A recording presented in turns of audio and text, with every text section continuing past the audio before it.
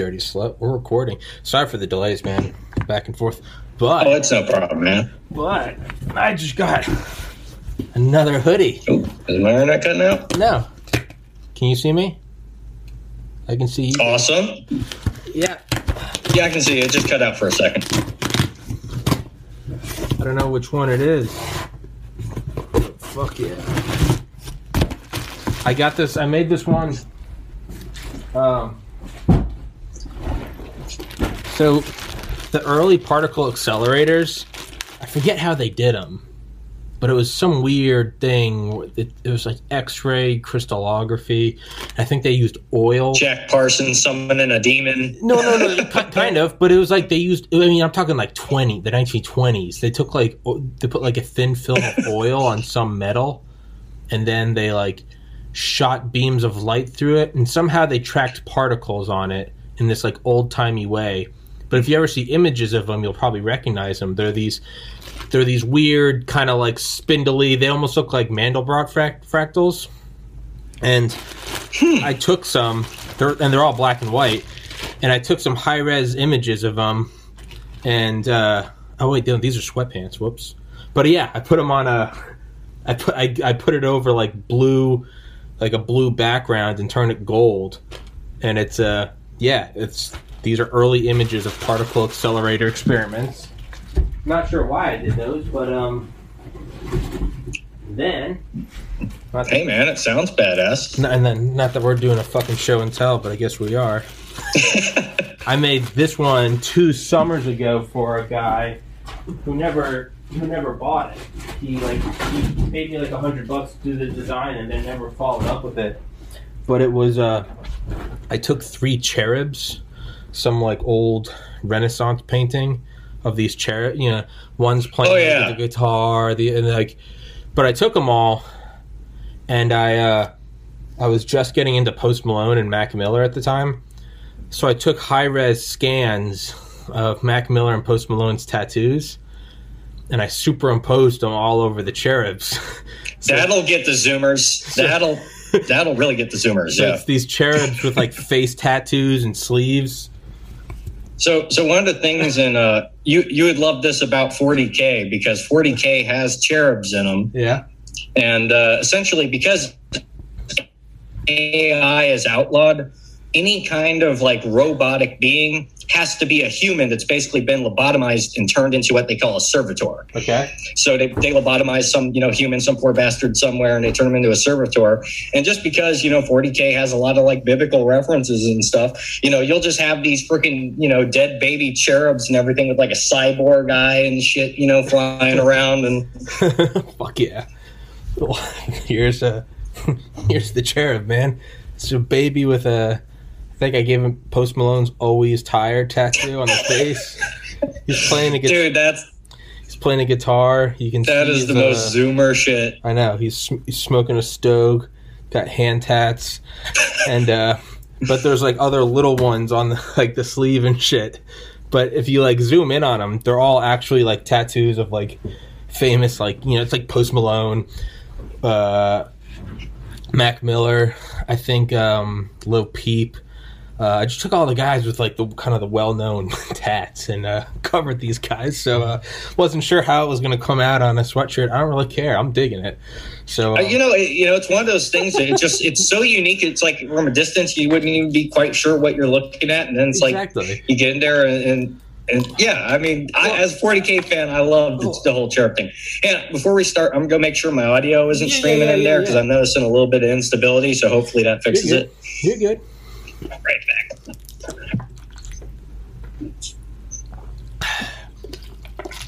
So everybody listen, this is my buddy David O'Neill. We've done a couple episodes now about the first one was Senior Executive Service, the SES, which I didn't know about, and the second one we did was about Bitcoin and Bolivia and lithium and shit, and David's back now, but yeah. And I have to keep pushing it back today. I'm trying to find a fucking apartment to go further do my TPC Free America Radio, which, right? If censorship keeps going this way, man, maybe I'll go fucking shack up with Snowden and go do it from the Soviet Union or from Russia. Funny you mentioned that. You mentioned that. You got permanent record. Oh yeah, I used to, before I kept my hurricane shutters, mostly sealed most of the time. I used to just leave this in my door, in my windowsill, for the Jehovah's Witnesses and whatnot to keep knocking on my door. And dude, that's a great try to get book. the word out some way. That's a great book. Speaking of Ed Snowden, I did try to get him on. I never got a response. But yesterday or 2 days ago, I did email the Kremlin and asked if Mr. V. Putin would like to come on my podcast. Right? Well, I haven't gotten a response yet, but who knows? That one way to go about it. I know the three things I want to talk about today with you, mainly touching up on Claire's point about the wifeless men in China and how the one-child policy has developed, all that. One of the things it's done is it's massively exploded demand for human trafficking throughout Southeast Asia. It's very well documented, just underreported on for obvious reasons. Our one-sided media really doesn't like to talk about the war crimes of the Maoists. Maybe they'll talk about Cuomo a little bit. Maybe if Cuomo was doing it, they'd pick up on it.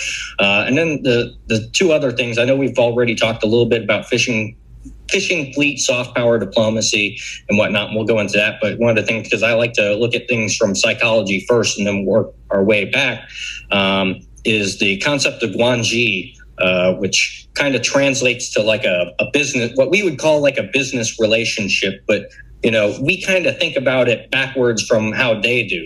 Here in the West, if you and I wanted to start a company, right, or we wanted to go into business, right, we're not going to be hanging out acting like best friends first because we know the dangers there. We're going to be thinking, okay, let's get our lawyers involved. Let's get the contract signed. Let's make sure our I's are dotted, our T's are crossed, and everything's good to go. And then we might go out and, we might have some drinks, we might party, we might go fishing and develop a personal relationship.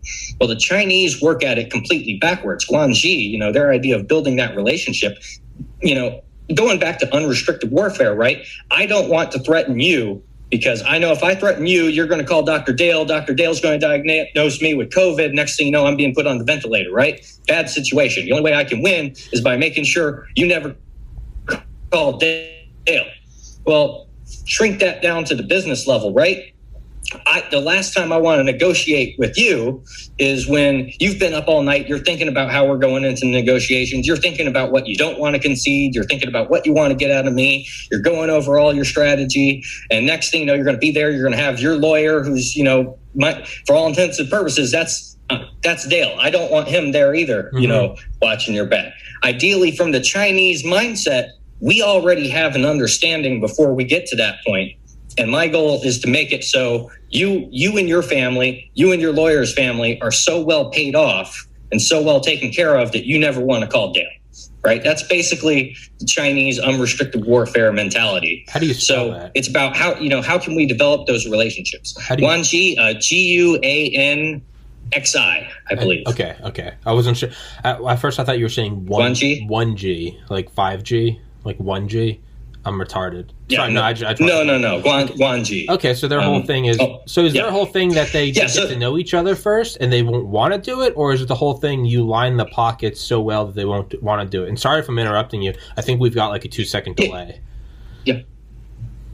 All right. Yeah, I think it's the internet's a little bit slow today. But, it's kind of a little bit of both. This is why Chinese intelligence and Chinese business is so effective at elite captures. The fact that the average Chinese businessman is thinking more like an intelligence officer than the average intelligence officer and foreign policy elite in our own country. They're thinking about, how do I get you out on the fishing boat first? How do I get us out, drinking first? How do I get us out at the strip club first? To build up that relationship. We're two married men. We're going out to the strip club because I know you're not going to snitch on me because you'd be snitching on yourself. That's Guanxi. We're in the bed together.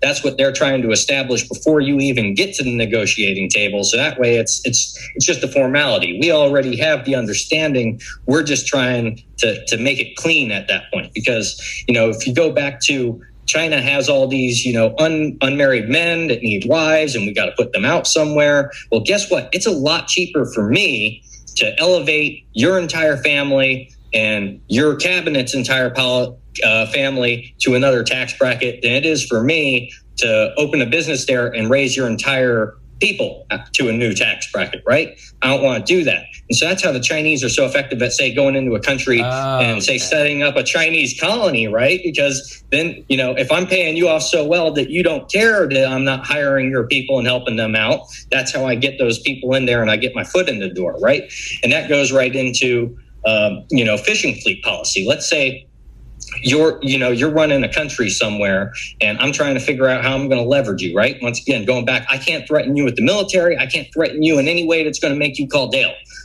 I've already lost if you call Dale, right? So what do I have to do? Well, it's a fishing fleet, right? If some fishing fleet's going to come in, and it would be a shame if your fishery got bottom trawled, right? And a bunch of, Chinese fishermen peasants started essentially starting up, as we talked before, like an illegal wood smuggling operation, whatnot. That would be unfortunate. And then you would call me up and you'd go, hey, man, what about these fishing fleets? That's kind of fucked up, man. Like, you going to do something about this? And of course, my response at that point would be like, well, it's so far away. I can't really regulate, Chinese fishermen in your waters because it's so far away. But maybe if I hooked you up with my Belt and Road port salesman, right?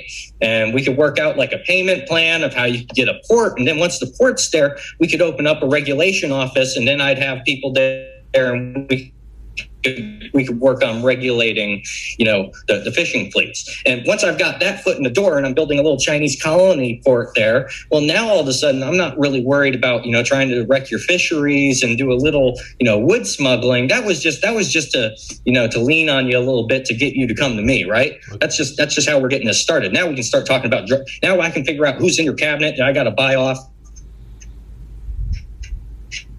How can I get the rest of the people paid off operations to drug smuggling and people trafficking? Last year there was a report sent to Congress. I believe it was human trafficking in the seafood supply chain, I think was the name of the report to Congress. But it's basically talking about how a lot of the fishing fleets, for example, as they come in, they're using, impressment, setting up these contracts, getting people onto these boats. And, what other way what's the best way to do human trafficking? Well, if you have this massive fleet of fishing boats that could cause a diplomatic incident, if you press on them too much, and you try to search these boats, well, the ones that are actually carrying out shady activity, those are going to be the better taken care of ships. They're going to get away faster. And then you have this, disposable fleet of other ships that are going to try to blockade and protect the other ships to get away. And hell, if they have to sink one of those boats to cause an incident, if I can tie down your Coast Guard by sinking a couple fishing boats. Go ahead. Your internet's getting really choppy, just FYI. All right, yeah. I was worried about that today. It seems a little bit less stable. Yeah. But if there's anything I chopped up, missed out, let me know. I'll come back to that. If I can keep going. So if I sink a couple fishing boats or whatever, and all of a sudden you have to respond to rescuing a bunch of Chinese fishermen or whatever, I can get those other boats out away. And, that's one way that you can protect, say, your smuggling operation or your illicit operations. And when you think about that kind of mindset from the business aspect of how the average Chinese businessman is thinking more like an intelligence asset, well, then think about the fact that, how liquid it is. I know we talked about this briefly before, how easy it is for China to put intelligence into a company. Okay. Like we know, for example, if we're looking at a U.S. embassy somewhere, we know it's looking after United States political interests in the region. And so we don't know who these CIA officers are, but we know they exist there. We know there's some intelligence officers that are working there. Well, the same way, if we see a Chinese business running somewhere, we know there are CCP officials somewhere in that business. There has to be in order to do business with China. You got to have those officials. And if that business is in any way doing something that the Chinese consider strategically relevant, well, guess what? One of those CCP officials is probably an intelligence officer. And what's the intelligence officer doing? Well, he's looking for Hunter. Where's Hunter, right? If I'm trying to get if I'm the Chinese businessman, right, and I'm trying to get you out on the fishing boat, we're sipping Tsingtao, right? I'm trying you up and making deals with you while we're half tipsy and everything, and you're not thinking about the strategy, you're not thinking all business. That's where I'm trying to get you. But let's say you only bring your family on that fishing trip that have their shit together, right? And I'm just kind of stuck with that. Well, the intel officer is like, well, Tommy, he has a son named Hunter, and Hunter likes to party, right? That's the kind of avenue that they're always looking for. And that's why the Chinese elite capture strategy is so effective, is because essentially every Chinese business is running like an intelligence agency. And if it ever needs to be an intelligence agency, they already have the framework to backdoor a bunch of intelligence officers in as CCP officials. And so that's how we see Chinese fishing boat diplomacy going throughout, Southeast Asia, off the coast of Africa. It's even happening in South America. And, I remember at one point off the coast of Argentina, they had a boat that was in such poor condition. It was trying to make a turn to get away from an inspection. And I think it capsized or broke apart. Once again, all of a sudden, if you're trying to catch a smuggler or whatever, and you have a bunch of Chinese fishermen that can't swim very well in the water, what are you going to do? Are you going to risk a diplomatic incident, going after the smugglers or and let a bunch of Chinese fishermen drown? Or are you going to drop what you're doing and you're going to go rescue all the Chinese fishermen, right? So it kind of plays out. And that's how Chinese soft power can really lean on countries. And guess what? If you take a Chinese fishing fleet and you go into Mozambique, or you go into a potential conflict zone and you bottom trawl out their fisheries and you completely destroy the fishing community there, well, now you have a bunch of pissed off young men that they can't make a living doing the most basic line of work that you can never take from them, short of really fucking things over for them. And they could join an insurgency. They might decide to, make your country less stable. So that's the kind of power plays that the Chinese are thinking about when they're leveraging a fishing fleet. And we're just thinking of it as a bunch of, just fishing boats. But really, there's so much more going on, and there's so much more pressure that we're just not seeing, because at the end of the day, China, when we summarize unrestricted warfare and we break it down to the tiniest summary, their core strategic interest is making sure we never make it look like an attack. I'm never going to make it look like I'm pushing you, pressing you, because I know if you call Dale, I've already lost. And that's basically how it breaks down. So it kind of seems like it's not that I want this to be true, but let's try to put aside our egos and our nationalism. Let's just try to look at it objectively. Does China have a superior system? Is it just a matter of time until they take over? Are they the ape that learned to stand up? Are they just the new thing? I wouldn't say that they have a superior system. I would say that they have a superior mindset for dealing with this. The system can break down pretty easily once you shine light on it and once you put it under heavy scrutiny. The system does well when it's making sure you're not seeing it. When it's just some little fishing stuff in the third world, America, on a greater level, we're not paying attention to it. As if China said, hey, we're building an aircraft carrier and we're going to have our aircraft carrier do freedom of navigation somewhere out in blue water rather than the green water. That's the kind of mindset that they're trying to avoid, is trying to make us think of it like a military engagement or anything like that. And that's just why they're so effective, is because at the end of the day, and Guanxi isn't, it's not an exclusively Chinese concept. You go to Ukraine, you go to Romania, you go to any country that has had a system of oppression for so long that you instinctively know it's about greasing the wheels. It's not about what you know, it's who you know. And so it's just that the Chinese are so, they've been dealing with that for so long that they are thinking about that. They're, when they're trying to get you out on the fishing boat, or they're trying to get you out to the strip club and they're trying to negotiate with you out there, they're trying to make you feel, comfortable, when really that's the negotiating phase. For them, that's the mindset of, they're in the mindset of, hey, I've got the lawyer, I've got the strategy, I'm trying to figure out what your vices are, I'm trying to figure out, how I can butter your bread in a way that'll get you to lean this way before we even get to the negotiating room. Whereas in the West, it's just that mindset of, this is fair play. It kind of goes back to the, how many Westerners really know how to haggle anymore, right? when you look at like the foreign policy elite, these academics that, if they've been to a third world country, they've probably been in the 5-star hotel. A lot of these people have never had to haggle before in their lives. And the Chinese are 100% aware of that. That's, when you think about like the ethical eunuch and how they like to set up the emperor as this person that needs to be taken care of, the long fingernails, they can't wipe their own asshole kind of thing. They're kind of that mindset where, hey, if we can, really take care of this elite class of academics that don't know how to haggle, we can keep them in a situation where they never feel like they have to haggle. If they're out on a boat having some drinks or whatever, or they're, partying with you and that's where the deals are being made, they're never going to be in that adversarial mindset that you and I would be in. If we sit down at a boardroom somewhere and we've got our lawyers there, that's like a little adversarial engagement. Yeah, we're not, getting ready to fight and go to blows or anything, but, what you wanted a deal. I know what I wanted a deal. I know what I'd like to get you to concede to. We all know what we want and we're going to be pushing for it. And the entire Chinese mindset is, how do we make sure you never even get to that mindset? How do we make sure that you never even feel this in engagement? We want you to feel comfortable. We want your guard down.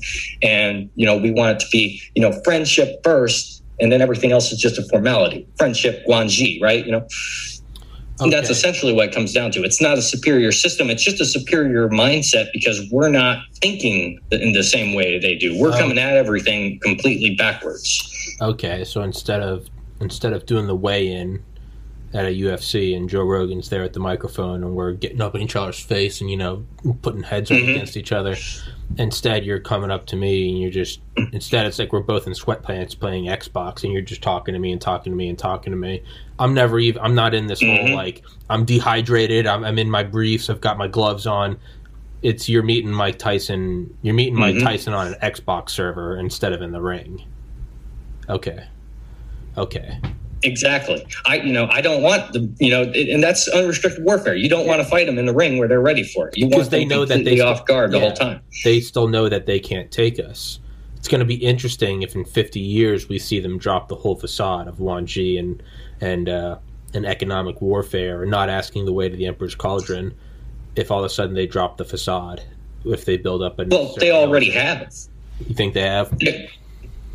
They're already doing that. When we look at the recent diplomatic meeting with Blinken and whatnot, what did it translate that they are saying? That we do not believe that America has the qualification to speak from a position of strength.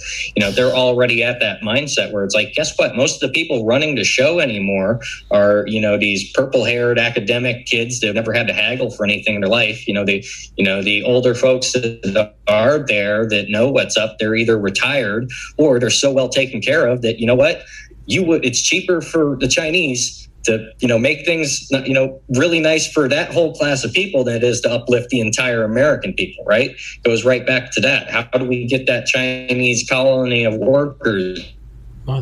And how do we make you feel so well taken care of that you will sell your country out without calling Dale? And if you ever think about calling Dale, well, how do I make Dale feel so comfortable that he would rather me let in a bunch of Chinese and set up a Chinese colony than have to, say, pay and hire a bunch of American locals? That's what it always kind of comes back to. It's that same mindset. It just kind of depends on what level of the dial you're at. Motherfucker. David, keep talking. I got to go pee. I drank a ton of water before this podcast. All right. Yeah, so some of the things that we'll just talk about,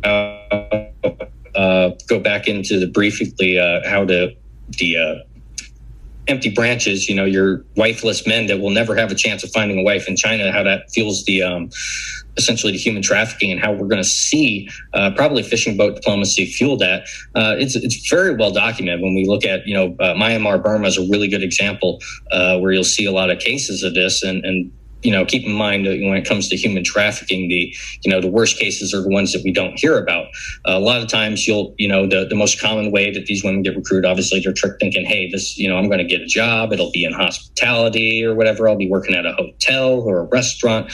And then next thing you know, they're being locked into some Chinese family home. And, if they're really lucky, the family will be like, hey, all we want is like a kid. We want you to give us, a kid, because if you're in China, right, you don't get a retirement home. You don't get a nursing home. Your retirement plan is your kids taking care of you in your old age. So for them, they view it as, we have to procreate. We have to have a next generation no matter what. And they'll tell the girls, hey, if you give us a kid, we'll let you go. Sometimes that actually happens. There are documented cases of girls from Burma and Myanmar going back, linking back up with their families. Obviously, these are like the best case scenarios. A lot of this, it doesn't end up that way, and you just don't even hear about it.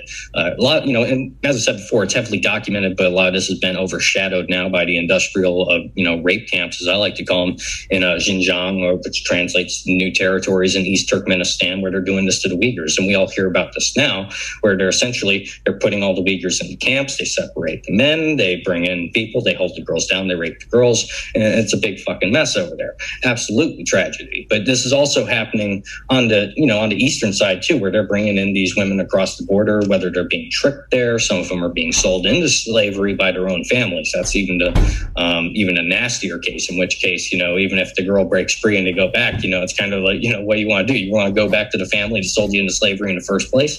So it's a really nasty subject to go into over there, and it's just getting more difficult to deal with because not a lot of people really want to talk about it. Obviously, YouTube algorithms don't like it when you talk about any kind of trafficking, and they'll try to paint you with some kind of conspiracy theory about deep underground tunnels and stuff like that.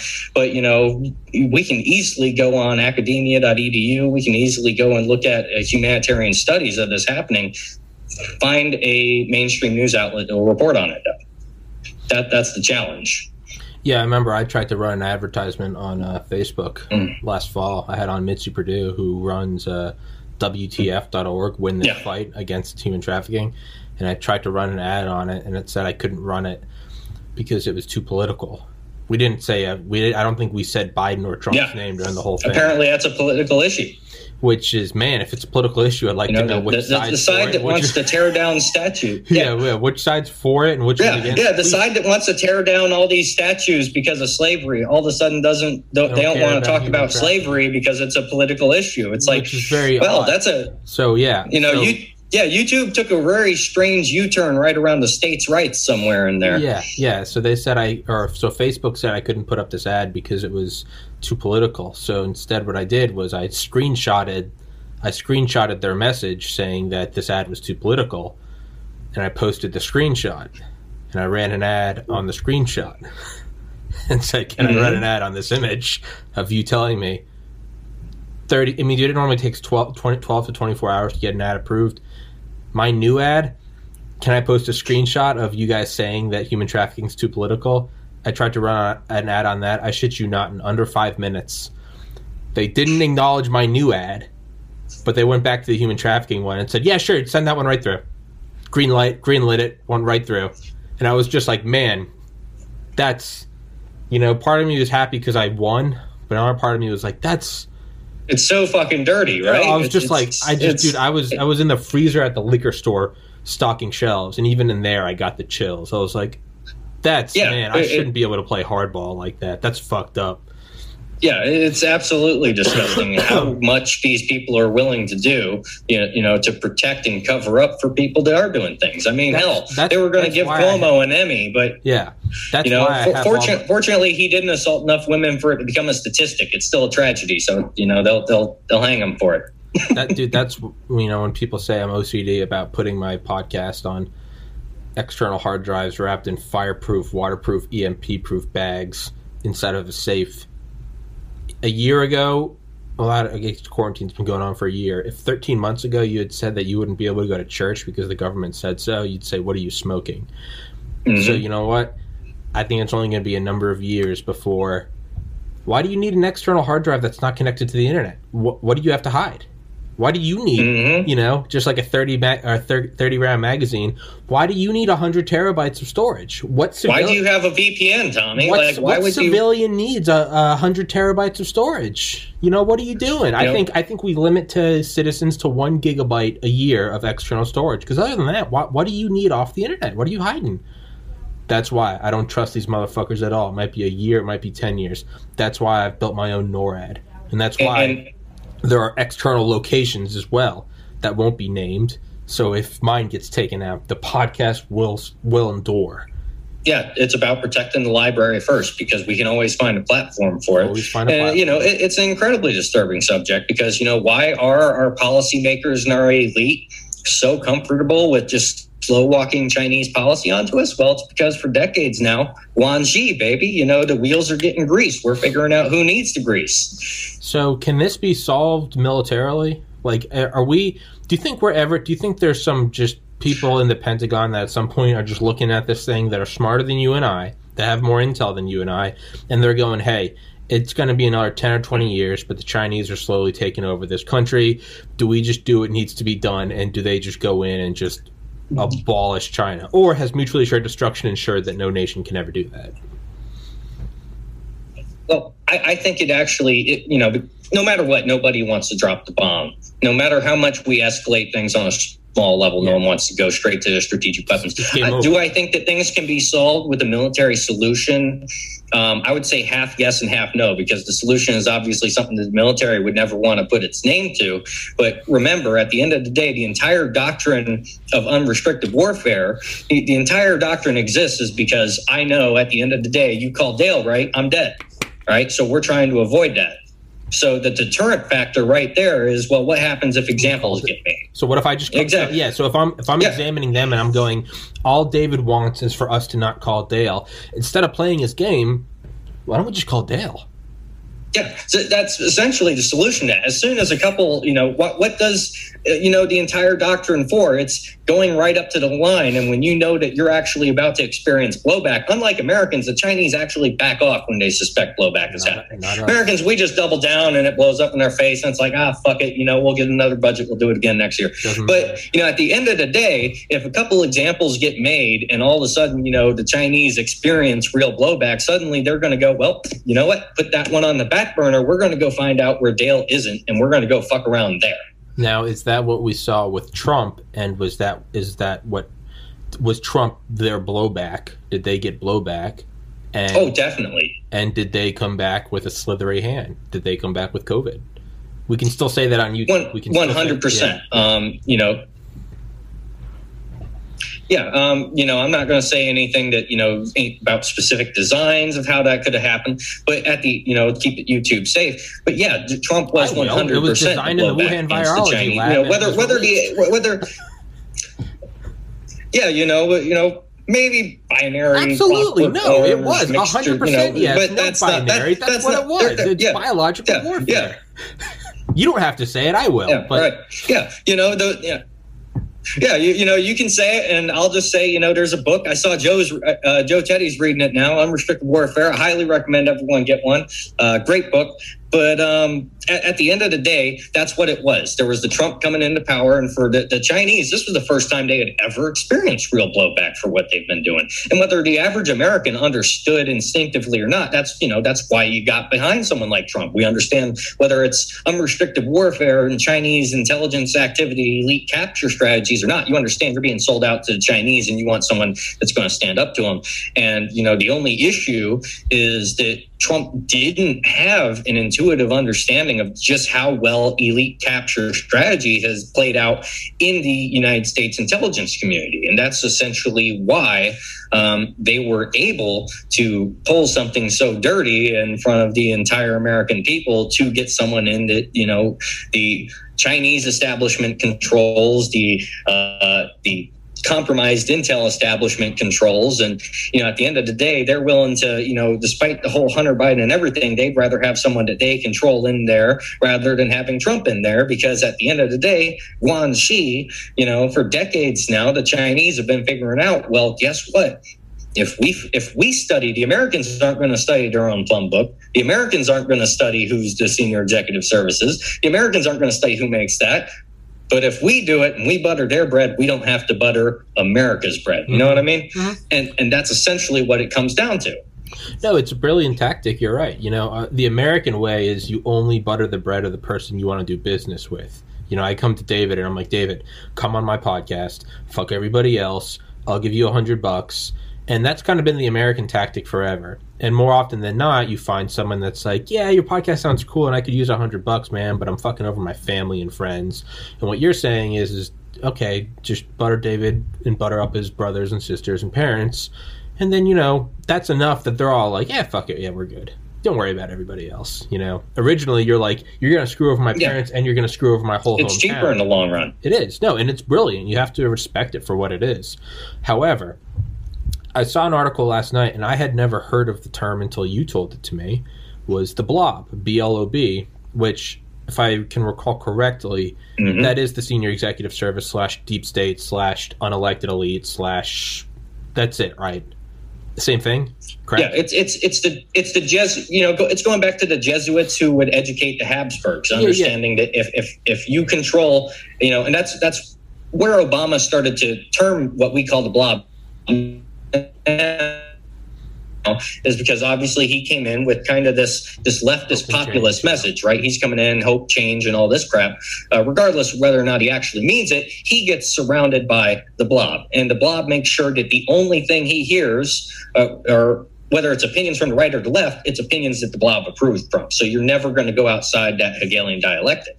And that is exactly what the senior executive service exists to do, going back to President Carter, is how do we create this blob that can control the policy and can create, it's meant to be an echo chamber, essentially. What does Hegelian dialectic mean?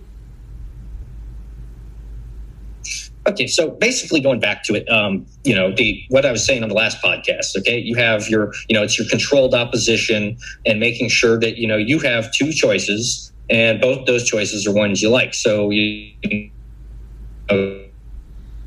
going back to whether it's here or in South America, right, we're going to bring in this rhino, this person that says that they're right wing, but they're really going to give you socialism light, and their job is to be the good cop, to be the gentle hand and everything, but to give you just enough socialism so that the youth want more, and that the older folks aren't happy with that.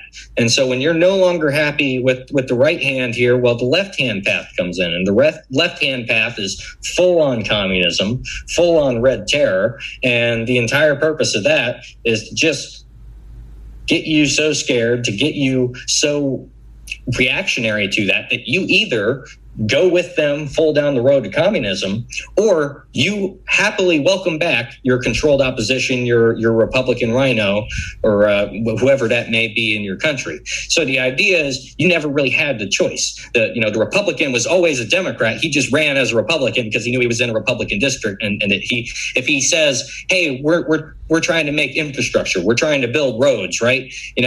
We're trying to do stimulus. That's not social. It's socialism, but it's not socialism, right? But they're still selling you the same thing.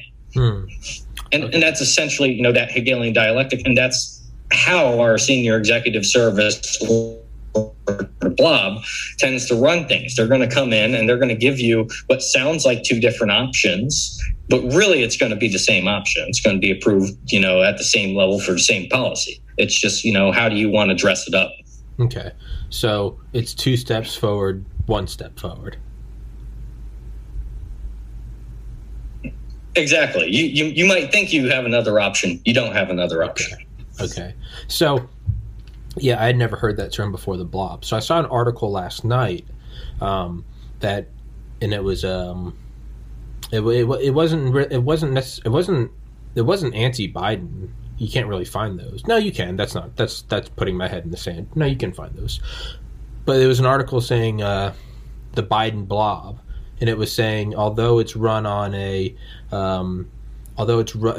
ticket of yes we can, old white guy with young black woman, and trans rights and illegal immigrants, and although it was run on kind of hope and change 2.0. The reality is the article was saying is what you meet the new boss. What you get, what they're saying is what you get is the blob that had been there for decades, which was threatened by Trump. We kicked Trump out, but now we have the blob again, and it's kind of, it's the opposition to the blob. They just had to paint. It was Orange Man. It was Orange Mean Man who made mean tweets and stupid Orange Man. Very easy to kick out Orange Man. Orange Man bad, blob good. National security experts good. Well, not even that. Not even that. It's so much as they intelligently, and again, you got to respect your enemy. They intelligently wove it as Orange Man bad, Biden hope and change and progress good, But in reality, that was Blob. Yeah, and if you listen to a lot of think tanks that I do, they openly say this. As I said the last time, I think you were, I was monologuing at this point, but like I listen to Center for Strategic International Studies. I listen to Brookings Institute and their little lawfare group, the Council on Foreign Relations. And specifically, I like to listen to Brookings people because they're so fucking arrogant that they say the quiet part out loud sometimes, and so they're kind of fun to listen to. But yeah, if you listen to them throughout the entire campaign, they were all, kind of softly critiquing Bernie. It's like, well, Bernie is all right, but he doesn't have the expertise or the experience, and they always like to use that one. But essentially, the entire campaign was like a party of like, we're coming back, baby, we're coming back. Just wait, America's about to be back. We're going to be back into power, and it's all the same Obama admin people that had just gone into lawfare, that had gone into Brookings, and they're just sitting there. Brookings for them, it's not a job; it's just a waiting room for when they're back in the the policy positions. Yeah, I'm just over here chilling. Put me in, coach. I got it. And I'm getting. I may not be getting paid directly from the government anymore, but guess what? The government's paying my think tank. I'm still getting my dollars, and I'm just sitting over here waiting until I'm back. That's what it is. That's the Blob, baby. If I'm not in a think tank, I'm in a contractor, and that contractor's getting that. Dude, I'm reading Base Nation. I think I told you I'm reading Base Nation by David Vine. For everybody listening to this podcast, Base Nation by David Vine, I'm not finished with it yet, but it's easily top 10 favorite books of mine of all time. It's insane. And this is a guy that, if I'm reading him correctly, I think is more of a liberal anti-American empire, not anti-America. And I could be reading that incorrectly, but I'm trying to get him on the podcast. But anyway, his book, it's an incredible book. Old school rational lefty is what, yes. That's the vibe I'm getting from. Or center lefty or something like that, yeah. And as I said, everyone, regardless, I don't care what his stance is. He's a fantastic author, and I want him on the podcast. But, man, his book, Base Nation, it's insane when you realize the entrenchment, how... not just with soldiers and bases, but with the caterers, with all the contractors, with all the services we provide. I'm slowly starting to realize, and it's an odd realization. I don't know if it's the black pill, or I don't know if it's just like a ruby red pill, but it's the realization that we've been doing the Belt and Road Initiative since the 50s. Like, we've been doing it. Mm-hmm. And now we're going, China's doing Woods, it. Man, yeah. But you realize, you go, we've been doing this thing for decades. And then it raises the question of, like, at a certain point, is it like how I learned to stop worrying and love the bomb? Like, at a certain point, do you just bend over and say, you know what? I like the deep state. My guys are in charge. At a certain point, is that the pill you have to take? Is that what we've been offered? If we were...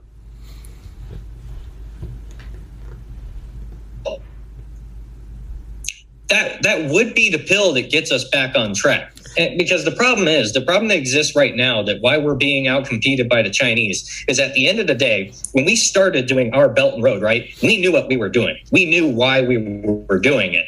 The problem is the people that have inherited that believe all of our own propaganda. And so when they show up and they're trying to make a deal and they're saying fuck history, man, it's about progress now. Just sign the dotted line. We're doing progress. It's because they literally believe our own propaganda after all these years.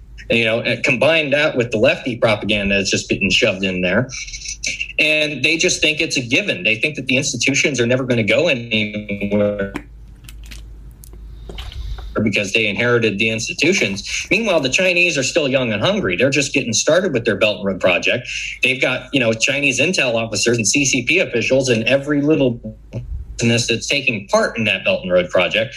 And they're not fooling themselves for 1 second. They know what the goal is. They know what they're trying to do. And whether, they're not going to call it unrestricted war, looking to, make a personal relationship first and then turn it into business. They're looking for your Hunter Biden and your family. They're looking to, that's what they're looking to do. And they're not going to pretend it's anything different. They might to your face, but in their mind, they are 100% certain on what they're doing. Meanwhile, the closest thing we have to 100% certain is some uneducated, fruit from Brookings is 100% certain that, pushing navalny in Russia is pro-democracy, liberal democracy and all that. They're 100% certain that, and anyone that goes against that's on the wrong side of history. That's the only thing they're certain about. And that's why they fail. And that's why Belt and Road is succeeding. Yeah, there's this article on Reddit, and I've been permabanned from Reddit for a while. I actually managed to slither in an account about a month ago and haven't been IP banned yet. But on my desktop computer near my kitchen, which is where my fat ass goes, every time I eat, I go sit and vegetate in front of the screen, it's one of my accounts that it's been banned, but it's still like logged in. If I log out, I know I lose it. I'm just logged in because I'm still subbed to all of the subreddits I like. So, like, although I can't use it, and every time I log in, there's like an inch wide red banner across the entire top of the screen that says you've been permanently suspended, and it's just like, all right, whatever. That's my Jewish star. I go on that. Yep. I still go on that account every day, just because all of my favorite subreddits, they're all curated. So it's just like, okay, I can't participate, but I can still watch. That being said, it's whenever I go to the search bar, there's a long convoluted way to say every time I go to the search bar and type in R for Reddit, it goes to like the last article that I was able to comment on for whatever reason. It's just like the internet history. And it's been like 5 months, but it's this article on R Politics, and it says, Noam Chomsky thinks that Trump is the worst criminal in human history. And of course it's got like 100 trillion upvotes, it's got like 70 trillion awards, and it's just a bunch of yes queen and white man bad and hope change progress. But if you go in and look at the top comment, which of course are just, you can predict them all, it's this is why this is correct. The very top comment is saying, whereas, and I shit you not, you can go in and you can go find the article, whereas Hitler and Stalin killed an untold number of people, they were doing it as a means to an end. They had a goal. Whereas Trump, by removing us from the Paris Accords, his end goal is to kill all of humanity. So whereas Hitler and Stalin did kill a lot of people, at least they did have a finish line that once they got to, they weren't going to do any more. Whereas Trump knows no. And I'm reading this, and the Overton window has shifted so much that you're now allowed to go, hey, I know Mao, Stalin, and Hitler killed 1/10 billion people in less than a century. I get it. But here's why they weren't actually that bad. The Overton window has shifted so much. Now you could argue, has it actually shifted? Is it all curated? Are there bots, fake upvotes, fake awards to make it appear as if the minority is the majority and vice versa, which is why on Reddit you have to sort by controversial. It's the only time you can get any sort of normal opinion, or less politically incorrect opinion. But the point is of me saying that is like you can see how things are shifting to within, to where it's been going on for at least my whole life, to where we've been conditioned that white man, American man, bad.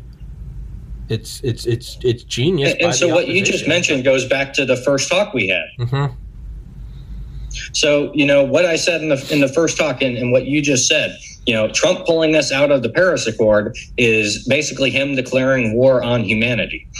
Well, right back to the first talk we did, when I was talking about how essentially in our senior executive service and at the foreign policy elite level, how are people selected for advancement? Well, it's whether or not you believe that. But 100% you have to believe that, because in order for us to peacefully sell out our country to China, you have to believe that if we go into Thucydides' trap and we have a conflict, you are killing the entire world. And that the only peaceful solution is to sell us out to China and facilitate the peaceful rise of China. So that is 100% it. When the foreign policy community, when the institutional policy elites say, hey, pulling us out of the Paris Accord, Trump doing this is him declaring war on all of humanity. It's him saying he's going to get everyone killed. That right there, they're telling you straight up, that is the framework which they see foreign policy and how America needs to be going. That is 100% the Kissinger Department of Energy school of thought being broadcasted and told to you straight to your face. Yeah. So, we can't have a country anymore. I'm sorry. If we have a conflict with China, it's over. So you got to give yours up. Now, where was the concern of Thucydides' trap throughout the entire Cold War? Well, I mean, no one gave a shit. It was we need to meet them on every front. It was more or less, Thucydides' trap was kind of existed, but didn't become popularized. It was more about the domino, theory there, the domino effect. Okay. Vietnam's going to fall to communism. And next thing you know, everyone's going to fall to communism. Mm-hmm. And, that was kind of the bullshit, even though, there's nothing of strategic value other than heroin, of course, in Southeast Asia for us to be fighting over dirt for over there. But guess what? If we have dead bodies fighting over dirt and rice fields over there, that's cavities we can be stuffing heroin in. So going back to, white star sapphires and whatnot. But, that's the old school play there. But it was more about domino theory than necessarily Thucydides' trap. But, that mindset did somewhat exist. And that's why, say, our version of Belt and Road was so effective, is because we understood, hey, we can't necessarily start a shooting war in all these countries, and we're bribing them, and we fully understand what we're doing. Not like today, where it's just you have a bunch of young punks that have kind of inherited these institutions and believe their own propaganda. Back then we were setting up a Belt and Road so that we could confront the Soviets without going kinetic. So maybe was the world more stable when the Soviet Union existed, but still could offer a significant counterpunch to the U.S.? Was the world more... Did the world... We've talked about this on our first episode, was does having two powers going at each other, does that sort of act as almost a chariot in which humanity can ride technological progression at a faster rate than just having one alone, right? If you just have one government contractor versus setting up two, think Los Alamos, Sandia, pit them against each other. Sorry, I know I'm talking in one long breath, but we have this delay, so I gotta just punch in my thought real quick. Is it that having these two forces acting at each other, have we not progressed as fast since 1991, and are they maybe arguing, let's just, it's devil's advocate, let's take their argument, but maybe they look at a Chinese Belt and Road, maybe they let it be developed and built as a counterweight to our existing Belt and Road from the late 40s until, well, actually it was signed under FDR, the first foreign bases. Is it a way of saying, we let them build their Belt and Road to an extent, and once they're at parity with us, then all of a sudden do we cut them all off and you bring back in a Trump-esque person, and now we have these two powers fighting at each other, and that acts as sort of an engine for stabilization and competition? Or is this wishful thinking? Do we just have a bunch of scumfuck rat elites who are selling us out? Well, as I said previously, the strategy of definitely leading them into Africa and encouraging them to build some things that they're not in our backyard. For example, I would never encourage this strategy in South America because, it's in our hemisphere. And, I kind of like the 1823 Monroe Doctrine to a certain extent, especially, in a realm of hypersonic nukes. I don't want, near strategic pure competitive threats, possibly putting containers of missiles or whatever, just south of the border or something like that. But at the end of the day, going back and looking things at the grand strategic geopolitical level, multipolarity is always going to be more stable than a bipolar system. If we have a bipolar system with two opposites that hate each other, it's just going to be proxy conflicts and domino theory, right? Everyone's going to very well, if this, one's going to flip, this one's going to flip. And so you end up with all these proxy conflicts. And then there's, going back to more of a pre-World War I view of history, if we have a multipolar system. Now, people are still worried about this because how did World War I started? Well, we had a bunch of convoluted alliances that didn't make sense, and somebody shot somebody, and next thing you know, things are popping off in the Balkans. But, that was, a lot of that probably should have been sorted out in better ways to begin with. These were just old alliances that didn't really cope with the fact that Prussia had become Germany, and that Germany was becoming a greater power that was challenging Britain naval superiority. But at the end of the day, if you have a multipolar system rather than a bipolar system, it's just going to be a lot less likely to have the constant funding and proxy between two other superpowers, and they're going to be more incentivized to be essentially a neutral mediating factor. This was the original idea of how the European Union got off the ground, going back to guys like Oswald Mosley. When he went beyond beyond his thoughts on fascism and everything that he had in his early days, when there was a speech he gave in front of the United Nations where he was kind of talking about his vision of a united Europe versus what the EU would actually turn into. And from his idea, the entire idea of having a united Europe would have been a great solution to solve the Cold War, because then you would have some kind of neutral mediating power that is going to be more incentivized to maintain stability in their backyard or in between, and not necessarily having these groups pop off at each other. And of course, if you have more people that are kind of competing in arms races and whatnot, it's a lot less likely that they're going to try to outspend one another and start an arms race. If it's kind of everyone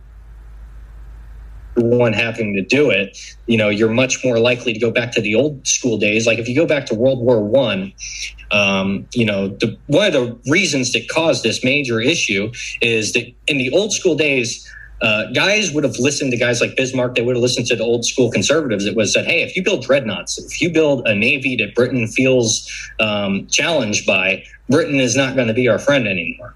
And how did, Britain hold down the continent with the French and everything while they were out, sailing around the world, setting up an empire? Well, it was the Prussians. The Prussians were the boots on the ground that made sure that the continent was not at.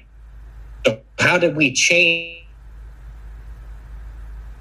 that alliance to what we see now, where the French and the Brits against the Germans, and that they had 100 years war? How the fuck did this happen?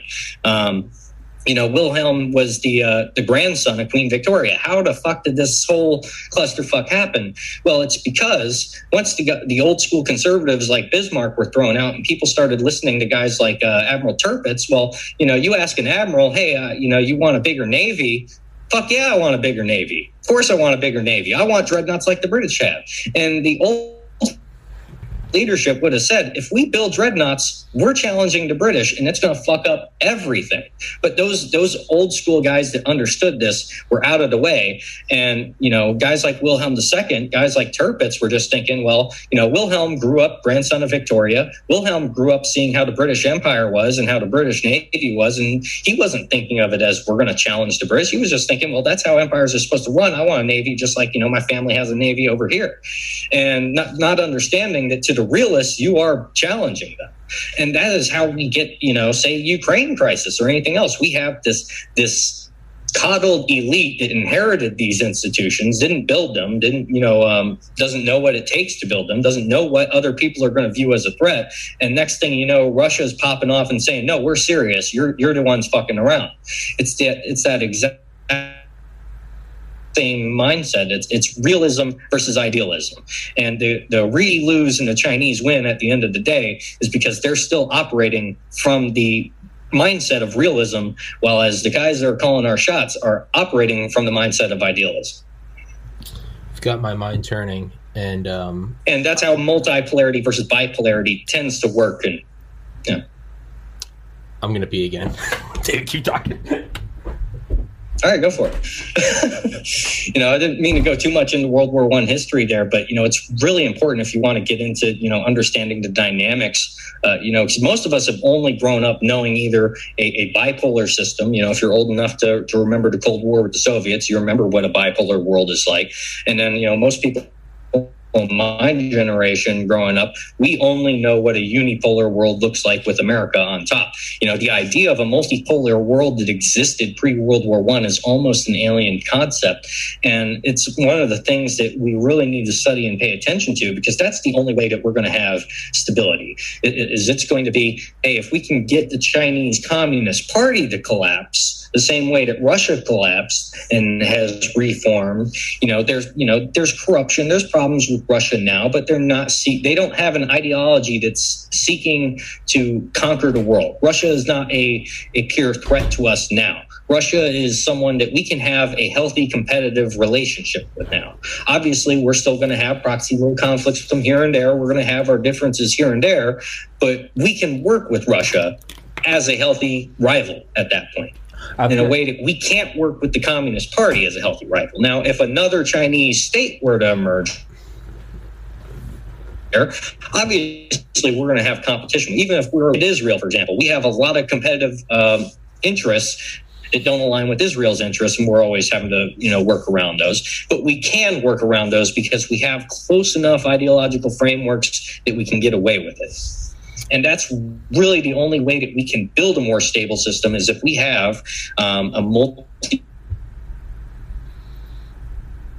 world full of great powers that all do kind of operate from the same system. If you have two great powers, if you have Russia and China that are up from the mindset of a realist, and then you have America that's, just operating from an idealistic standpoint, you're going to have conflict, just because the idealists aren't going to believe the realists when the realists say, don't cross this line. So let's zoom out, go to the 30,000 foot view.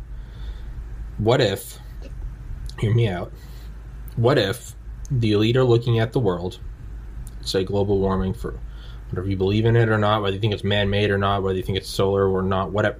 The temperatures are increasing. That's an objective fact.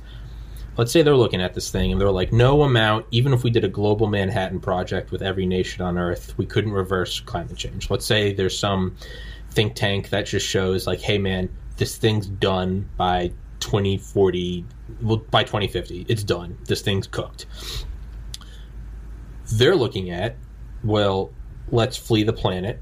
And either maybe they wait until the sea rises and it kills all of humanity, and then they can come back down as the Earth kind of heals itself, or maybe they're looking at an offshore, or they're looking at a Mars outpost, or perhaps maybe even like an Elysium type thing where it's orbiting Earth. So let's look at this. So what do they need? Let's say that they're looking at this. It can't be changed and can't be fixed. Even if they did want to work with us plebeians, they couldn't do it. So they're looking at, well, what do we need? We need rocket technology. We need space technology. Now, we could do a full Manhattan Project and say we must have dominance in space. That's one way to jack ahead to rocket technology, getting it's a lower pound per or lower dollar per pound to orbit. But what if they are looking at it and they're like, what's an even faster way? Like what got us to the moon, right? Rocket technology. Why were they so scared of Sputnik? Not because it was a sphere that beeped, but because that sphere beeping could be a nose cone with a warhead that could come right down on DC from across the world. So what if they're looking at it as, we need a new formidable enemy, and we're going to pit the United States at China and vice versa, and what they're going to do is the new Mr. President, we cannot have a mine shaft gap, or a bomber gap or a missile gap. What if they want China to get more powerful so that we can have a Sputnik 2.0 moment where all of a sudden we have some Chinese thing where all of a sudden China's orbiting 300, whatever their equivalent of Marines are. They have a 300 soldier orbiter. We have our Sputnik moment where we go, America's kicks into high gear. We got to develop Space Force. All of a sudden, Space Force is getting $200 billion a year.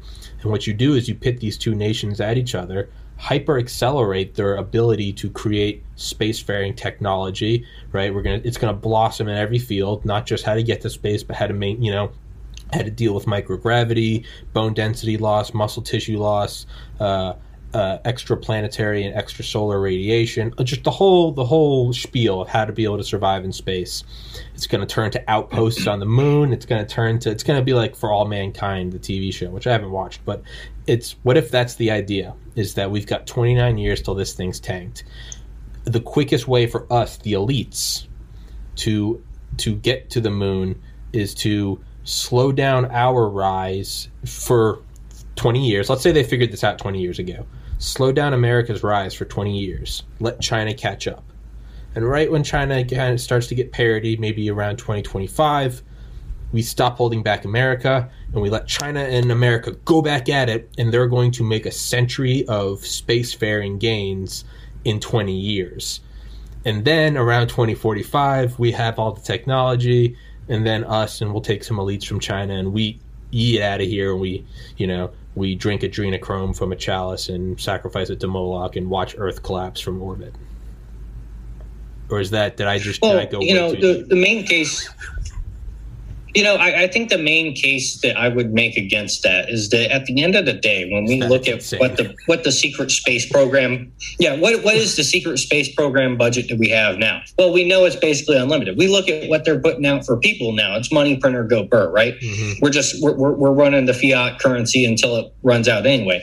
So it's not like going back to 9/11 and everything due to the war on terror. It's like if you want to build some program where you're just going to take it into high gear, the infrastructure already exists to do all this outside of the public eye. It's already there. You don't necessarily need to give China that chance to catch up, to create that atmosphere. As a matter of fact, I would argue it's better that you don't, because once you allow that to happen, the average American is starting to think geopolitically. They're starting to think about threats to them, and they're starting to think about, well, what do I do if I get nuked, and how do I get out of here?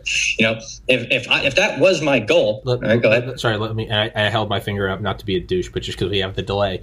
But what if? I'll let you run in a second. But what if the idea is, no, let China rise so that every worker in these secret space programs, they come to work every day with the same sort of oomph as they did when they thought the Soviets were going to nuke us from orbit any second. The idea is you make the thing, you get a little extra oomph that money can't provide. You get the true, oh fuck, the Chi-Coms are coming from orbit. Go on. It's possible, but there's a lot of threats that that you could, behind closed doors and stuff like that. There's a lot of things that you could bring up, biological threats, and you don't necessarily need a peer competitor to say that's that we got these terrorists out there. They might be building dirty bombs. There's CRISPR technology. You don't necessarily need that, and I would argue it's better that you don't, because if that was my goal, if I'm trying to, get a breakaway civilization out of here, my entire goal is to keep everyone panicked. If it was up to me, I would just be like, let's never talk about China. Let's never talk about terrorism. Let's bread and circuses. Let's let Americans be fat, dumb, never hear anything about it. And meanwhile, you're just going through like the bad dude from Moonraker, just going through basically lists of, academic students and whatnot, just going, I want this guy. I want this guy. I want this guy. I want this guy. And then what we can do is we can build psychological profiles on them, and we can figure out what guy number A fears the most. We can find out what guy number B fears the most. We can find out what guy number C fears the most. And we can tailor specific threats that will motivate them to give you that extra oomph. Yeah, Guanxi. It's much easier to motivate a select group of people rather than all of America. Okay. Mm-hmm. All right. And that's, once again, understand, this is why Americans are failing, is because we don't understand the mindset of Guanxi. Unless you're thinking about it that way, we don't think about it that way. But the Chinese, even if you're not an intelligence officer, the average Chinese businessman is thinking about it that way. He might not know it in terms of intelligence nomenclature, but he knows Guanxi. So this whole podcast was a perfect example of that's not how us, or me as an American, I'm the American ambassador. You can see that's not how I think, right? I'm like, we got to get all of America going, and you're going, no, you only get these researchers, get these young Stephen Hawkings or John von Neumann's, and you go, hey, this guy fears Chinese ICBM. So you bring him into a briefing, right, a special access program. You go, hey, this is what China's doing. And that's how you get him to come join you at DARPA instead of going and making $1 trillion at Raytheon. And then you bring in the next guy, and he fears bioweapons. And you go, hey, if we get to space, we'll be able to, and you just feed him some bullshit. But you get them all to, okay, all right. Or maybe that's what's happening. Exactly. Or it could be aliens. It could be total bullshit. Is that what all the UFOs entire American people. Well, now, and then all of a sudden I'm going to have a bunch of, conspiracy theorists, veterans, and all these kind of, prepper type people, and they're going to be debunking me and looking into my claims and trying to say, well, hey, they're not really doing this, they're doing that. When it's just better to just fuck all that to begin with, let Americans be fat, dumb, and stupid, and just approach the guys you want and figure out what will motivate them, whether it's money, whether it's fear, whether it's like the blue beam aliens coming down. There's something that's going to motivate that guy. Going back to 1984, like, hey, if we know you're afraid of a rat in a cage, that's what we're gonna do to motivate you. Okay, let's take it in 180, or kind of in 180. Oh fuck, dude! Do you see that? Kind of in a completely side note, that shooting last night in Boulder. I haven't looked into that one yet, but I heard about it. I don't have a conspiracy take on it or anything. It's just topical because my buddy Warren, who I've had on this podcast a lot, the meme sack guy, he moved to Boulder. So I called him at like 1 a.m. I was freaking out. I was like, Warren, you okay? He's like, yeah, dog. And I was like, all right, fuck you. I'm not worried about you. But to take it back before that, it's what me and Roger were saying the other day. We were just kind of spitballing about how it seems like Black Lives Matter, like, sure, it comes up more during elections, but there is an actual problem in America with cops shooting unarmed black guys. Like, that's an actual thing that's, like, even as, like, a white, Trump-supporting guy that's against the left, no, that's kind of a bipartisan thing. We got to stop shooting unarmed black guys. That's no bueno, right? But me and Roger were saying, and Roger, who is on the polar opposite political spectrum as me, but that's why he and I get along, is because we can just talk like adults. He was saying too, he was like, it's like something I do agree with you on. He's like, it kind of seems like the hashtag Stop Asian Hate, it kind of seems like it's just come out of nowhere, right? It's just kind of come at, like, you could trace BLM if you really wanted to back to like Rodney King. You could trace it back to the civil rights and fire hoses, right? If you really wanted to make that argument, you could. Yeah. And I guarantee you the Chinese are already looking at this and thinking, how can we play this up? Well, that's what Roger and to make it seem like there's a situation. Well, that's what Roger and I were saying, is stop China or stop Asian hate. Because really, I mean, the last Asian hate is, I mean, I hate to break it to you guys, but it was the Democrat FDR. He actually put it in internment camps.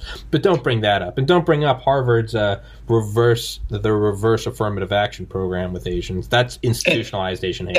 Yeah, and whatever you do, don't bring up the Boxer Rebellion. Oh yeah, I know, right? Or the two opium wars that formed the pillar of Chinese nationalism that they refer to as the century of national humiliation. Don't talk about how opium can be used to destroy the spirituality and the faith of the people, and then bring in some kind of nihilist communism to take over. Yeah, or and is that happening again with fentanyl? We can't talk about any of that. But enough with these kind of tongue-in-cheek things. Let's just what I think is a completely reasonable conspiracy is stop Asian hate. Is that a Chinese psyop? Just like, let's say the Nazis weren't as strong as they were when they just invaded Poland. Let's say that they were a very tiny, weak power, nothing close to a hegemon. If it was 2020, they would maybe start flooding newspapers and social media sites in Poland, maybe, and start saying, stop German hate. And they would just start going, stop German hate, because you're getting ready, because hey, baby, Germans it's the Russians saying, hey, our people are being oppressed in Crimea. It's the Ukrainians saying, hey, our people are being oppressed in Crimea. It's the Turkish saying, hey, our people are being oppressed in Crimea. That's 100% it. And our strategy from a propaganda perspective is, we shouldn't even be saying stop Asian hate. We should be saying Asian lives matter, because I don't know if you've seen the controversy over that. But when you look at the black Marxists, they got really pissed off at the idea of an Asian lives matter. And they said, don't use this hashtag. Don't say this. Say, stop Asian hate, because that is taking away from the black Marxist movement. And so the smartest thing we should just jump straight to is going, hell yeah, Asian lives matter. And because every time we can do that, we're pitting two Marxist strategy camps right back at each other. And that's what we want to be doing. Is we don't want the black box of all communists united to be running psyops against us. We want to be turning them against each other to fight against each other. And that's essentially the only strategy that we can go straight to there. So we got to take their throwing arm and we got to grab it and flip them over. We got to say, no, you're right. Stop Asian hate. Exactly. You got to play dumb like a fox and go, you're right. Stop Asian hate. Actually, Asian lives matter. Asian lives matter, man. Asian lives matter. They do. All right. Is that what it all is? Is it just motherfucker?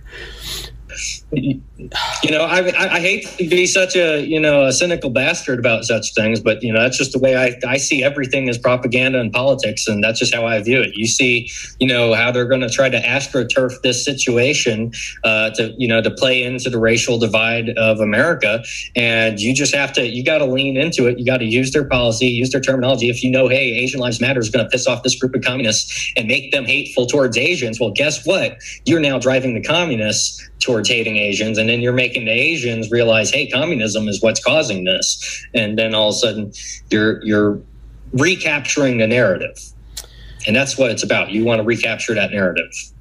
So, is it, and I think it's Terrence McKenna said this, he was like, the real scary thing is not that the Americans are in charge, or that the Vatican's in charge, or that the Jews are in charge. He was like, it's none of that, or it's not that shape-shifting aliens are in charge. He's like, the true terrifying thing is no one's in charge, and there are just these power pockets that are very good at... It's just con artists figuring it out as they go along. They're very good at pretending like they're in charge, right? They're very good at making it seem like a black box coordinated effort. But is the reality, is there no one in charge? Everything isn't orchestrated. Maybe there is just chaos. Like maybe Stop Asian Hate really was just a formulation in the infinite variable machine of the internet, and it just, for whatever reason, rose to the top. Like, why did the platypus evolve? Like, sometimes you just get freaky outcomes, right? Like, sometimes it's just, that's what happens. Is that true? Could that be the case? There isn't a grand plan between China rising. Maybe China's just rising, and maybe we're just rotting. Well, I mean, no matter what, at the end of the day, the people that rise to the top and call, at a policy-making level, what is it? It's confidence artists, it's psychopaths, getting to the top. And then what is it? Power is the illusion of power, right? Mm-hmm. So yeah, it's a bunch of people that some of them are aware of that they're, of how powerful they are and how in charge they are. But it's also the fact that, it's no one person is really in charge, because at the end of the day, once you get that level, it's Guanxi. It's all of us are married men going to the strip club, and none of us are going to snitch on the other, because if you snitch on me, you snitch on yourself, and that's kind of how it goes into. You're either a part of that club or you're not. So the question must be posed: was Epstein the ultimate practicer of Guanxi? Well, I would say Ghislaine. No, normally when you're studying this, it's normally the theme. Yeah, it's normally the, whether it's Islamic terrorists, whether it's Chinese Fang or whatever. Normally, the intelligence officer is actually the female that's operating in that country or whatever, that's handling assets and whatnot. But yeah, essentially it is that, it is 100%. Hey, if I can get Hunter Biden or whoever, with blackmail material, that's Guanxi too. Guanxi is either, hey, us on a fishing boat, drinking some Tsingtao, and we're coming up with the soft version of policy before we go in with our lawyers to just, do the little formality, or it is 100% getting blackmail so that, I know we're in bed together now. I know we have Guanxi because I've got you on tape, you've got me on tape, we've all got each other on tape, and no one's going to do shit because you snitch on me, you snitch on yourself, and that's Guanxi. Yeah, so I don't want to get caught up in, is it Epstein, is it Ghislaine, is it whoever? It's whatever is the idea. And not to deflect, not to say like let's not focus on them, but just for the sake of the conversation, is it the concept of using pedophilia on an island? Is that the ultimate Guanxi? Because you and I going to the strip club, that's there's not, okay, let's say you have a crisis of conscience and you tell your wife, like, you and I really aren't in bed, like, who knows, maybe my wife forgives me, maybe she says fuck you, she's gone, but whatever. Man, if you're on an island doing just unspeakable acts, truly just like biblical shit, it's about slow walking you to that point, right? And at the end of the day, why do you want to get to the point where it's David or whatever, doing some awful shit? Oh, okay. You're back. Let me know when I'm coming again. All right. So the idea is walking you to get to that point, because I know once I get you to the point where, say, you're going to whack a kid, right? You're going to take the kid out. There's nothing you won't do to protect the cause. You're 100% committed at that point. And the idea is, how do I walk you to that point? Well, it's never just going to go straight there. That's a real hard thing to do. You're not just going to ask someone, hey, you want to go into this? Hey, you want to do some real hard stuff? It's going to be, can I get you to take a little bribe here? Can I get you to do a little bit of this here, a little bit of drinking over here? And then it's going to be that step. It's going to be like, hey, okay, so first we're just drinking, we're a good time there. Then next thing you know, we're getting you to have a prostitute, right? And we're getting a prostitute, whatever. And next thing you know, regardless of whether or not, I know Alex Jones likes to talk about this all the time. regardless of whether or not the girl actually is underage, I'm going to come over and I'm going to say, hey, that girl is 16. And coming from an entertainment background, you see this kind of stuff all the time, and people will comment on it. You'll see these Ukrainian and these Russian dance troops that come in, just a whole group of dancers, and you will see these girls that are never without makeup, and you can't tell if they're fucking 15 or 25. You have no fucking idea. Jesus. And most people are fucking scared to approach them and ask. Absolutely gorgeous girls, but you can't fucking tell. You have no fucking idea of what you're dealing with. And so the point is, if I can get you to that point where it's like, hey, man, that girl you were with last night, she was 16 or whatever, but don't worry, I'm going to cover it up. We got you covered. It's good, right? And that's that next step of Guanxi. And then once I have you there, it's like once I have you doing something bad, it's going to be, well, I'm going to get you doing something worse and something worse and something worse. And the next thing you know, you're a trained fucking killer, part of the group. If I tell you to go out and whack this guy, you're going to go out and whack that guy. Yeah, because that's Guanxi. It's a system of it's a system of just everything's knotted together, and you can't go out. And it's, man, I feel like the ultimate thing would kind of be like the movie Kingsman, where you get an implantable explosive in like your spine, and it's if you tell anyone it's kind of like an Illuminati plan to kill everyone, and it's if you rat, your head just explodes. Or like a Hitman, one of the levels, there's like a head guy, and they're the Illuminati. It's called Providence. Providence is like, they're not sure if this guy is who they thought he was, and they're like, are you loyal to the plan? And he's like, I've like given you 50 years of my life. And they're like, we understand that, but they're like, you're taking the shot. And he's just like, fuck you. But it's a shot he has to take, and it's like a little vial of like VX gas, and it goes right into like the base of his neck, and it's a capsule that they can detonate at any time. Now, he never stabs him in the back, but to them it was like, we don't trust you. I don't know, man. Is that the ultimate case? You get him up to do something like that. It's insurance. One of my favorite games I used to play when growing up, it's actually where the game Among Us kind of got the idea from. It's called Space Station 13.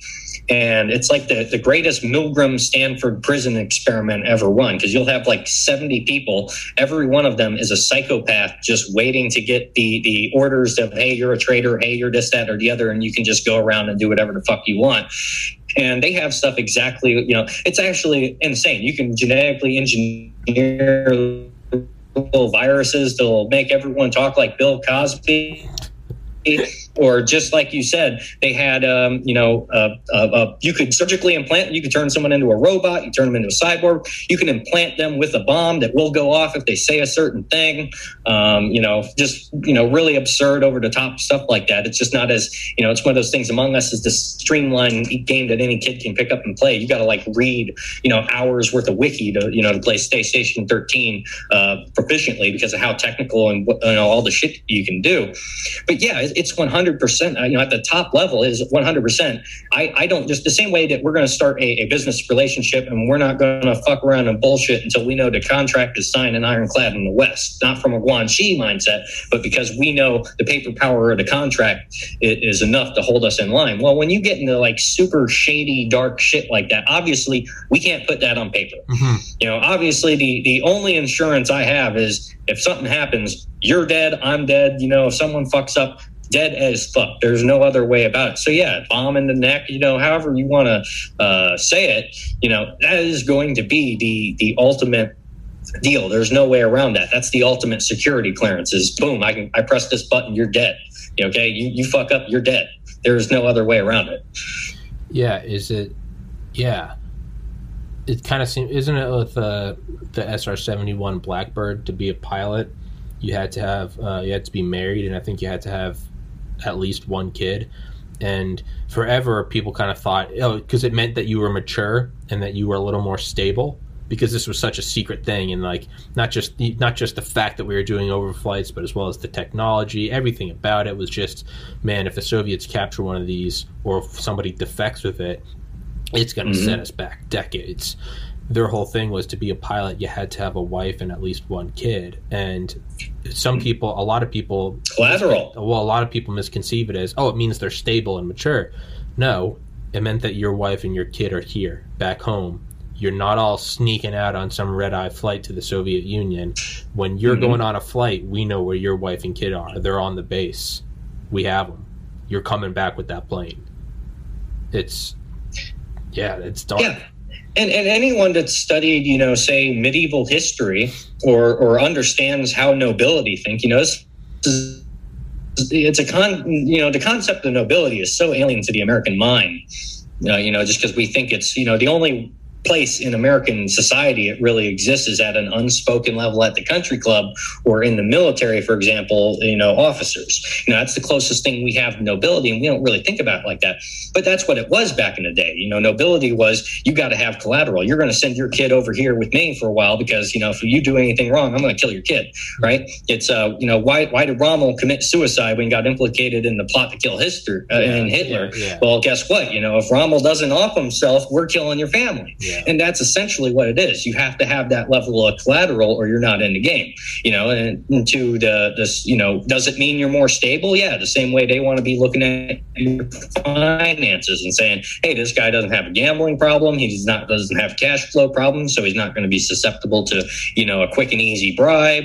He's got a wife and kid here, so we know if he goes and does anything, we're on his fucking family, and that's the mindset. And we don't think about it just because the average American never will think about hostage diplomacy. But if you go and you study medieval history and you study, what nobility did, hostage diplomacy, that's like 101. You better learn how that works. Man, maybe that's why we don't hear about, Gary McKinnon, who broke into a computer in the United Kingdom, I think in the late 2000s or early 2010s, and allegedly hacked into it. No, I think he did hack into the U.S. Defense Network, and I think he went to jail for that. Now, what he found allegedly was proof of a program called Solar Warden, which is all about the U.S.'s secret space fleet, and apparently we don't have shuttles. We just have full-on space destroyers, and we're protecting the solar system more realistically. You probably just have a hand up on the Chi-Coms and the Soviets.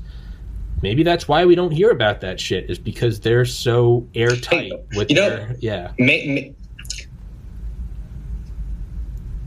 Well, they're all doing 20 in backs or whatever, and they get the little MIB mind wipe when they come back, and they're out there, they're torpedoing reptilian shipping somewhere out near Sirius. Yeah, well, that's I think that's disinfo, right?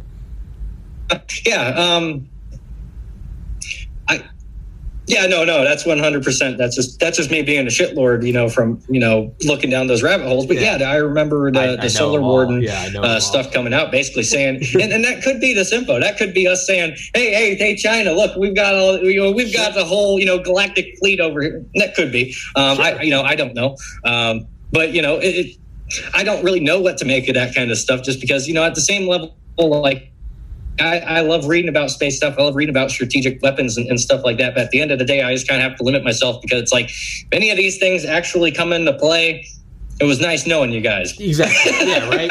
It's kind of right. It's kind of like who's the guy at Wayne Industries who wants to blackmail Bruce Wayne? In Dark Knight. You know what I'm talking about? He goes up to where he's like, I think Bruce Wayne's Batman, and I want $10 million a year. He's like, so you think that the CEO of this company, one of the richest men on the planet, is also like a jujitsu black belt who beats enemies to a pulp with his bare hands in his spare time, and your plan is to blackmail him? Good luck. It's like genius. Very genius. Good luck, bud. It's kind of the same thing, right? If this whole batshit thing is true, and that there is this hyper advanced, aircraft carriers in orbit, then what the fuck are we going to do? It's kind of like it's over. It was never started. But, or is it tiers of disinfo, right? That's the whole Corey Goode, David Wilcock thing. I was teleported to the moon and, you had to go serve for 20 years and we're fighting aliens and then they put you back in time and age regress you. To me, that sounds like some disinfo you'd sprinkle over a real program. Maybe it's not Solar Warden. Yeah. Maybe we have the equivalent of a fleet of shuttle 2.0s that we don't know about, and it's disinfo. So if you hear about those and you go, yeah, those are the time traveling guys from the moon, you go, okay, you're high. Is there a second tier of disinfo on there? And we do have a fleet of maybe 10 shuttles. But in case China finds out about the big disinfo for the general populace is the 20 and back. The next level disinfo is for China. They find out about our 10 space shuttles and they think that we have mile-long craft out on Jupiter, right? Maybe there's tiers to it. Maybe none of it fucking exists at all. It's all a mind fuck, and it's just we're in the dome. You know, it's just yeah. Maybe it's just to drain the tricoms. Maybe that's it. You know, it's like the idea of what benefit would faking a moon landing do? Well, it drains the Soviet Union's bank account. I mean, fuck, it just starts spiraling. Yeah. That's exactly why I focus so much on wanting to crack, say, the DOE black budget, black energy programs there. Because at the end of the day, for me, like, I would love to know what's going on at that level. But for me, I view that's the 100-yard target. I know the DOE black energy programs, that's the 25 target. And I know if I can crack that, we're going to get more about the other stuff. Yeah. So that's the way I tend to focus on it, is because, like you, I love a lot of this stuff, and I'll jump into all the conspiracy rabbit holes. But at a certain point, it's like you're analyzing disinfo. You're going through here, and you're like, okay, so we're putting this out to fuck with these guys over here, fuck with these guys over here, and it's really hard to know what the hell is real at that. When you're looking into that. And so it's fun. I'll definitely, when it's 3 a.m. and I'm, just chilling, whatever, have a few drinks and just looking for fun. It's really fun stuff. Yeah. Absolutely. It's fire up a water pipe or something. Great stuff. But, it's a guilty pleasure. Yeah. No, I'm not. But at the end of the day, yeah. Yeah, no, I'm with you. I'm 100% with you. It's interesting stuff, but I just view it as, there's a 25-yard target that we got to crack first before we can really, realistically get onto that. What's kind of crazy to think about is, just like the military, you're right, whenever they always tap all these companies to, we used Coors Light to build the mini pencil beryllium oxide fuel rods for the Project Pluto the nuclear powered cruise missile in the 50s. We tapped Coors, right? The landing gear for the planned X-20 Dinosaur, DYNA-SOAR, an early 1950s space plane 30 years before the shuttle. We tapped, I think, Goodyear to they didn't make tires. Instead, it was these weird wire brush skids, so it could land anywhere in the world, because the whole world would have to be its runway. They have the ability to tap the best of any institution, and CIA. That's cool. I didn't know about that. Wire brush skids. That's cool. Yeah. No, it's smart as fuck. But right, and then we eventually ended up using them for the X-15. For the X-15, right, it was going so fast, Mach 6.9 or something. They had to cover it. They went and got like the best steel mill people in the world, because the thing that you put molten steel into, what's the buckets that hold the molten steel? It's made out of something called Inconel. They coated the leading edges of the X-15 with Inconel. So my point is these elite groups, they have the ability to tap the best of the best of the best, right? CIA, SAD, they have the ability to get the leading, quick draw guy in the world to come teach a private course, because they have unlimited funds, because they print the fucking money, right? Mm-hmm. So if you want to make disinfo, I say all of that to say everything they do is just the Olympic team. So if they're making disinfo, that implies that there is an Olympic team of fictional writers that are far better than J.R.R. Tolkien, J.K. Rowling, George R.R. Martin, but they're just sworn to secrecy. Writers and psychologists. The world will never know. Yeah. Just like, the CIA agents who served in silence and we'll never know their names. There is a team of writers that could blow the doors off of any HBO board, but they're sworn to secrecy because they write the best disinfo ever. It's a team of guys that just, there they are typing at night, and they're the world's best fictional author, but no one will ever know their name. Better than Harry Potter. But they wrote the Bob Lazar story. And they're going to be working, with psychologists and marketing experts, and they're going to be going around, and they're going to be here's this up and comer Tommy. He's talking about all kinds of things. We got to feed him something, right? And so we're going to figure out, well, what does Tommy really like? What's he going to get into? And then they're going to tailor that just for you, and it's going to be it's just going to be just enough of what you love to get you going down that trail, and then this info land, and that's the game. Essentially, is when you're dealing with in the current situation we're in now, you can't keep anything 100% secret and silent. It's security through obscurity. It's so overt, it's covert. How do we make so much noise and pop off so many decoys that you are never going to be able to pull the truth out of this? And that's the game now. For any members of the SES or the Blob or any 3-letter agencies listening, please contact me. I will absolutely play ball with you. I would love to be on the inside. You didn't even have to tell me all of it. Give me one briefing in one special access program of something that's been mothballed. Just throw me a bone, and I'll spit out all the disinfo you want. Give me some gigabit Ethernet. Give me some money. I'd like a Cybertruck. That would be cool. I'll play ball. David will play ball. He'll contract under me. Well, yeah, listen, I've tried. Listen, they won't respond to me, but if you would like to send an email to sespolicy@opm.gov, you are more than welcome to send that. That's a real email. You can send that. Go talk shit all you want. Matter of fact, tell them I sent you. I literally send my shit posts to them all the time just because I don't respect them as human beings or as any kind of intelligence community. I think they're actually a special needs community at the end of the day. But, feel free to contact them. Maybe they will send someone to talk to you. They don't like me. They really don't. They don't like me at all. I can only think that if they were ever to contact me, that they would do it as a guest and I wouldn't even know. Right? If they're really, right? If they're good, how do I not know that Dale is my handler? Dale might be my handler, right? Dale might be the handler. It could be. I mean, dude, the theories could. I had someone around. We got to wrap this up in like 5 minutes because I got another guy at 4. Mm-hmm. The theory that there was probably this time last year, right after I had on Mike Durant, the Black Hawk Down pilot, episode 95. I think I was at like 200 subscribers. And I remember seeing a post on Reddit or a comment on one of my posts. And there was actually a couple people talking about how they thought that I was like a facade for Air Force recruitment because they were like, this channel is brand new. It's got next to no subscribers. And this guy's pulling in these guys, Dale Comstock. Bro, listen, there's no way Tommy's going to be pulling into these dudes. He glows in the dark, man. I'm telling you, he went to Flet C. Well, no, but I was reading comments about this, and then like a couple months later, when I was at 500 subscribers, but I was having on like Brigadier General Spaulding, they're like, this guy is plugged in because he's working for the Air Force. And in my mind, I was just like, there was no greater, it's like they say, imitation is the sincerest form of flattery. To me, it wasn't that. To me, there's another more sincere form. And it's become so good, work so hard at your podcast that people think you have to be in the Illuminati because how else would you be getting these contacts? To me, that was the greatest compliment ever.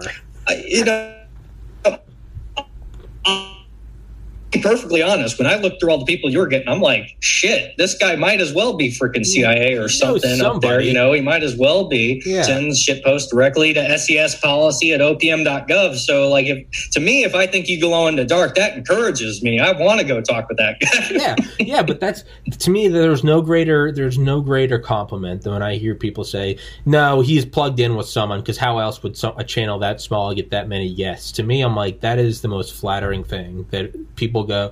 It's kind of like that meme, and it's like shows the pyramids, and it's like, don't just succeed, work so hard that the only logical explanation for your work is aliens. It's just the pyramids, and it's just like outperformed so well that it's like saying, dude, yeah, that's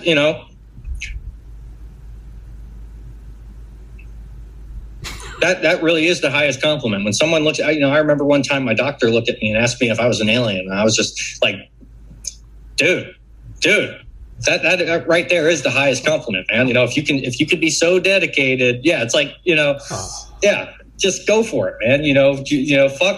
Fuck being afraid of what some people, are saying on the internet. Like, especially because, all the people that are like, man, that guy's a fed, man. This guy glows in the dark, man. It's like, guess what? Those are the people you want to be talking to anyway, because those are the guys that are screwing you over. Why don't you want to get up in their face, So fuck it. Yeah, it's like people that say, go engage, people that say Elon Musk is an alien.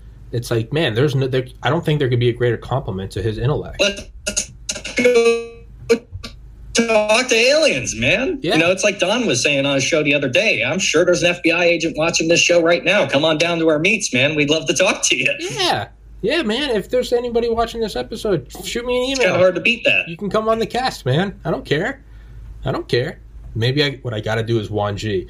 Maybe when this channel gets to the size of Rogan, I'll find out. I'll find my FBI handlers, and I'll be like, hey, I'll pay off you and your family. You guys tell me what's going on so I can create some great content. Maybe I'll end up with 10 shots in the 100% Guanxi, man. Fuck, dude. You know, it happens this day to the DEA. There are a lot of people because the DEA confiscated so much money from the Silk Road, the drug dealing operation, that there are drug dealers out there that have incredibly high bounties just for information on anyone that was connected to those cases, and they want to find those people. And I don't know if their intention is to have a conversation with them, but they definitely want some Guanxi with those people. Jesus, man, it's for anybody. And then part of me wonders, do I say no, I'm not part of the Air Force, but thank you for the compliment, or is the smart thing to do? Do I entertain that? Do I entertain it? Do I increase the lore? I always entertain it. Whenever someone accuses me of going in the dark, I say, please contact my handlers at sespolicy@opm.gov and tell them how I'm doing. Yeah, maybe that's what I should do, is when people comment that stuff, I'll delete the comments or I'll shadow ban them. Just make them think. Just to encourage their paranoia, right? Because you'll know they'll post 10 somewhere else once you do that. Yes, and that's just, there's no such thing as bad PR, right? There's, man. Well, God, the guests I'm having over the course of the next, I can't, you know who, but I can't tell my listeners. There's someone coming in by June 1st, I'm having on a guest that, I can only imagine is going to make it seem like I have a contact in the deep state. It's the only way it will be justified. I told you about him. Which I'm incredibly excited for. And guess what? Once again, you can email Tommy's handlers at sespolicy@opm.gov. Tell him how he's doing. Well, and buy the merch. Check out the merch. And buy the merch. No matter what, buy the merch. This is not deep state, all right? All of my contact lists are from the deep state, but this is original content, baby. Fund the podcast. Don't fund the deep state, okay? Buy the merch. Merch will be in the MK Ultra can't create that on its own. That's all Tommy. No, you can't. This is crazier than any CIA psyops you can do. But David, we got to wrap this one up because I got the guy that we're discussing the upgrade for the Medal of Honor. We're doing that guy next, so I'm sorry to cut you off short. But no problem, man. Let's wrap this bitch up. I'll text you later when it's up. Let's definitely do another one. And as for now, let's wrap this bitch up because I gotta. Looking forward to it, Tommy. Have a good one. You too, my man. Take care. David O'Neill, everybody. Stay safe, everybody. God bless. David, I'll text you, my man.